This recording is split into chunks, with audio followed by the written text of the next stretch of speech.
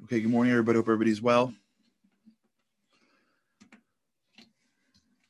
Happy Thursday for those that are joining us live. For those that are joining us any day of the week, thanks so much for being here. We're honored.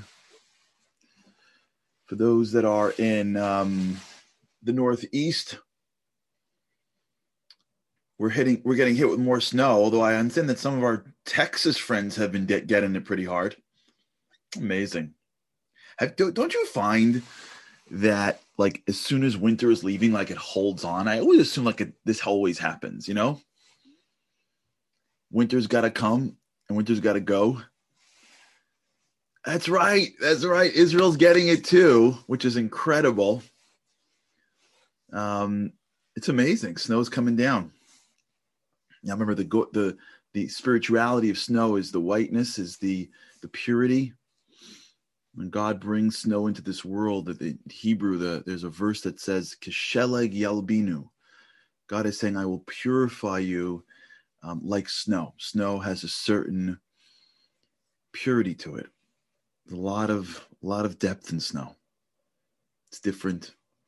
Each snowflake is different. And so may we feel purer today than yesterday. And may we appreciate, hopefully, March, April, May even more. We've been talking about this idea of the pregame. Now, I want to just be clear about something. This isn't about sports. This is about depth. When we talk about pregame rituals, what's happening is that people that have to perform at any level, art, science, business, athletics, when people are in positions of high performance, they learn how to get to a deeper place. They have to. They're not going to the depths of spirituality, but they have to go deeper than the physical world. They have to, because if they would just stay at the surface, they would the enormity of the situation would overwhelm them. They have to go to some other place. They have to go to some other zone where they're able to tap into a part of themselves that is beyond the trains running. And this doesn't have to be when you're a world-class anything. It's just what they have to do. And we absolutely can learn from them. And so what we spoke about yesterday really was this concept of finding areas in our lives where we can immerse in. Depth is in the immersion. Depth is deeper than the surface. That's why it's called depth. It's between the tracks. That's where we find the depths of who we are. That's where we find our spirit. It's the surface that feels like it can't stop moving. It's the surface of our lives that moves too quickly, but the depth of our lives moves slowly. When we're in a situation where we could do it once or twice, not only do we have that ability in the moment, but now we can learn how to get back to the moment, right? This is a concept in business called in and on. I do this with companies. It's very hard. It's working in the business and on the business, right? In the business is, what do you produce? If you make shoes, in the business is, how do I take something and make it into a shoe? On the business is when you work on how the business functions. How does sales function? How does production function? How does HR function, right? You're on the business. Life's the same way. You can work in the relationship. What are we doing? Got to go to school, and then you can work on the relationship. What does it mean to be a parent? What does it mean to be a child? What does it mean to be, right? You can work in the religion. Did I put on this? Did I eat this? Or we can work on the religion. Wait, why do I do this in the first place? And we're always in that space of in and on. Just to make it, just to create, although this is not really a black and white, but we'll just say it anyways because it'll be easier, which is usually in is the surface and on is the depth. Usually. In is what I'm doing every day. Go, go, go. On is why am I doing it for? To get in you can do quickly. On usually requires a little more depth, a little bit more focus. Why do I do it for? What's the best way to do it for? What's the wisdom of this thing in the first place? And that's why so few businesses are really successful, because they don't have time to go on them. Most people that run companies or that are part of companies or that work in a company, they're just so busy doing their jobs and then running away from their jobs, TGIF, that who has the time to stop and focus on the thing itself? It feels almost unproductive. Let me give you one more paradigm while we're doing the world of paradigms now. We'll just throw it all out and we'll unpack it together. Busy and productive. That's another paradigm. Busy is activity. Productive is advancement towards a specific goal. Lots of time we're busy, but we're not productive. Right? We come home, we're like, I don't know, I'm exhausted, but did I accomplish anything today? You ever have that? You get to the weekend, you're like, well, I remember being exhausted. Yeah, I don't feel like I'm well rested, but what did I accomplish today? You ever had that feeling? It's really sad when you see it at the end of a year. We worked really hard this year, but I don't see what we've produced that was much different than last year. We're living in these worlds now together, and they all intertwine. The world of surface and depth, the world of in and on, the world of busy and productive. We can do one or two more if you want to really get into it. The world of temporary versus everlasting. Going and doing and building temporary structures, temporary relationships, versus sowing and building something that lasts forever. And this concept called building versus planting and what that means. But we can get into that. But I want to sort of tie the paradigms together and explain that the way we transition from in to on, from surface to depth,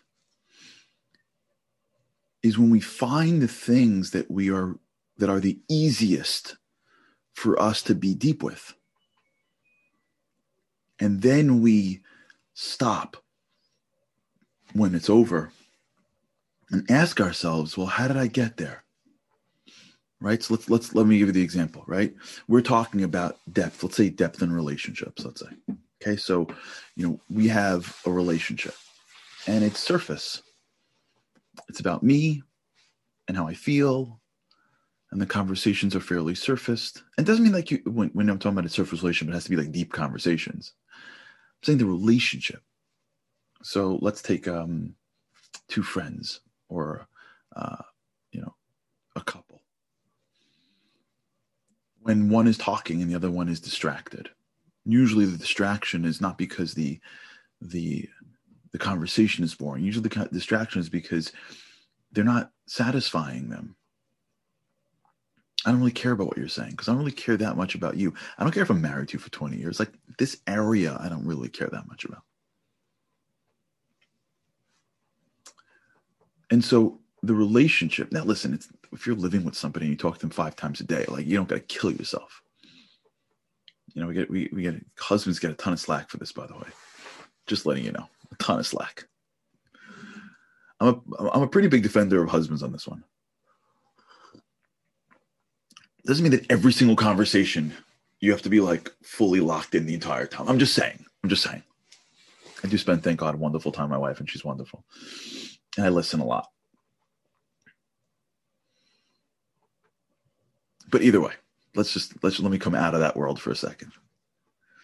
if I'm sitting with my wife or my family or my friend and I am distracted, it's a sign that I'm not at the level where I need to be, especially in specific moments. Okay, so now I say to myself, I really want to get better at this. I've been talking to this person for months and years, and I don't feel that I'm connected to them in any deep way. I'm sitting at my job, and I'm totally uninspired. And I want to deepen my relationship to my work. So I keep on trying to get new things to do, but it just never seems to get there. Let's say I'm more, let's say I'm more of a religious person. So I'm doing rituals. I don't feel like they're mattering to me, right? Anyone have this? I'm doing my stuff. I'm doing the right stuff. Just don't feel depth. I don't feel the depth. Fine. If I immerse myself deeper, and if I use this stuff that we've been talking about to go deep, then I'm going to block out all the distractions that are coming at me, whether they're physical or mental, and I'm going to focus all of my attention on the thing that is in front of me. Now I'm sitting down to the table, and I'm all there. And I'm learning, even though the conversation seems exactly the same as yesterday, but this time I'm focusing myself more on the person who's speaking. And if I do it enough times, it does feel different. I'm saying the same words that I've always said, but now I'm saying them slower and with more meaning, and it feels different. Now I'm sitting at my job, and whereas trying to get through my day and seeing what I can Google and search, I'm actually trying to do a great job on this thing, and I'm slowing myself down. And in my slowing, I'm feeling differently because it's nuanced, but I can feel it. Because immersion matters. We have the research scientifically of what it does when you use your the small window of attention that we have to one thing. We have spirituality. It works. Okay. I had a great dinner just now. I went out with a friend, and we just caught up, and I wasn't thinking and distracted. Whatever. Okay. That's in. So whereas just being in is amazing, when you think about it, it doesn't necessarily help you get back in. It makes it a little easier. It reminds you how lucky you are to have these people in your life. It reminds you how ridiculous it is that you're allowing the stupidest things to distract you. Everyone have that feeling? We spoke this yesterday with the wedding. That this is so much more important in your life. But it's life, and life is surface, and life drives you crazy. So just going back and doing it allows you to remember how important it is. But then you leave it. And then life gets busy again. And then you come back to the table. You come back to the synagogue. You come back to the desk. And it's hard. And then you hear class, or you hear a speech, or you see a meme, or God forbid there's a low in someone's life, and then there's a high with God's help. You're like, oh, right. Immersion. It'll be great this time. Right? Round and round we go. Why? We don't want to go round and round. We want to live deep lives. No one has to convince us to be deep. No one's sitting here going, what? Deep? Are you crazy? That's stupid. Don't be deep. No one's thinking nah, be distracted. Are you kidding me? They're just kids. Who cares? They don't listen to you anyways. Your phone is so much more important. I'm telling you, trust me. Scroll Instagram. It's so much more valuable to scroll Instagram than just pay attention to that little kid. Who cares? He's not going to remember what you say anyways. I've never heard that one before. We can't get back there, not because we don't know how to be in it. We can't get back there because we don't know how to get to it. This is what we thought to touch on yesterday about the pre-game rituals. I want you to picture as if there's like a threshold. I think we did this before. I never really watched Star Trek, to be honest. But if I'm right, if those who have, from what I understand, there's like a magical world that you get to walk through, like a door. You know what I'm talking about? Is that true? Is that Star Trek, Andy? whatever it is, in my head, I'm picturing that you're living in one world, and then somebody opens up this door that's like, fuzzy on a screen, and you walk into the next world, and then you're in the new world. Is that true? I guess so. Beam me up. Yeah. Yeah. Andy's not a Trekkie either, but I'm sure we have somebody who knows this. The key is not to figure out how to get into the next world. The key is to figure out where's the door. Right? To live in the world of, oh, I'm immersed because someone made me feel bad, or I have a moment of introspection. Oh, now I'm not immersed because now I'm surfaced. No, the key is to figure out where the door is. The key is to know where 9 3/4 is, and to know what it's going to take just to get you to the door. So let's sort of build this out together. If the world that we're trying to build of depth is the immersion moment, the conversation of depth, let's use let's use the kitchen table. So if in the kitchen table, you want to get to a place of depth, you want to immerse yourself into this conversation so that you're all in. You have the kitchen table in a deep way, and let's assume that you have the world outside that, the emails, life. And usually, if there's no connection as you go from life to the kitchen table, you bring life with you.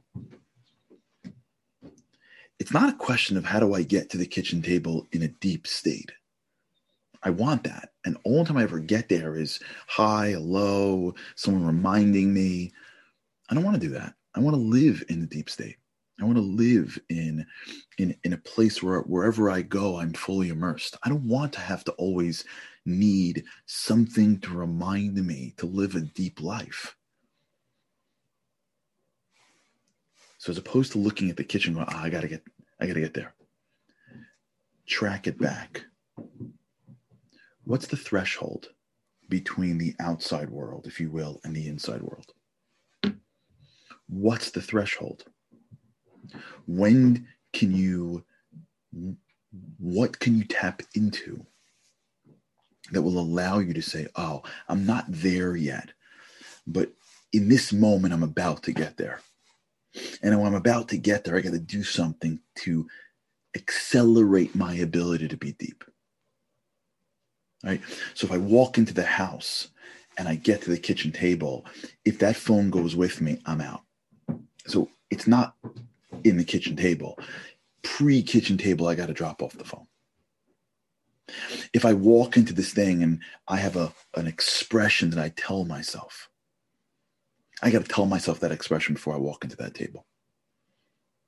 If I walk in, what's the ritual that I can start to condition myself to do? And then because of the science of neuroplasticity, I know that if I just hold the ritual long enough, it will become normal. So that not only do I get the occasional depth at the moment that I need it, but now I have structured a path to get to the depth consistently. So when I walk into that place of spirituality, let's assume it's a synagogue or whatever. If I walk into the office, if I walk into the restaurant, if I walk into the bedroom, if I walk into the kitchen, if I walk into wherever I'm going, I can't rely on the fact that when I get there, my brain will be ready, because my brain's living in the world of busy. It's living in the world of surface. It's living in the world of go, trains. It won't guarantee me when I'm in environments that really matter or that should matter that I'm going to bring my head fully with me. So I have to now track back to a threshold and build a ritual around the threshold, so that when I get to the threshold and I can click into my ritual will accelerate me into the environment in a different state. Everybody with me? We're going to explore this, but everybody with me on this one? I'm going to tell you a secret before we end, by the way. Let's just circle back to Judaism for a second. You ever notice what we do on thresholds? You ever notice this? Amazing, right? We're very particular about parchments. Very particular. Writing God's name on a parchment is a big deal for us. You see it in three major areas. You see it in the scrolls, the Torah scrolls that are locked behind an ark, synagogue. It's a big deal.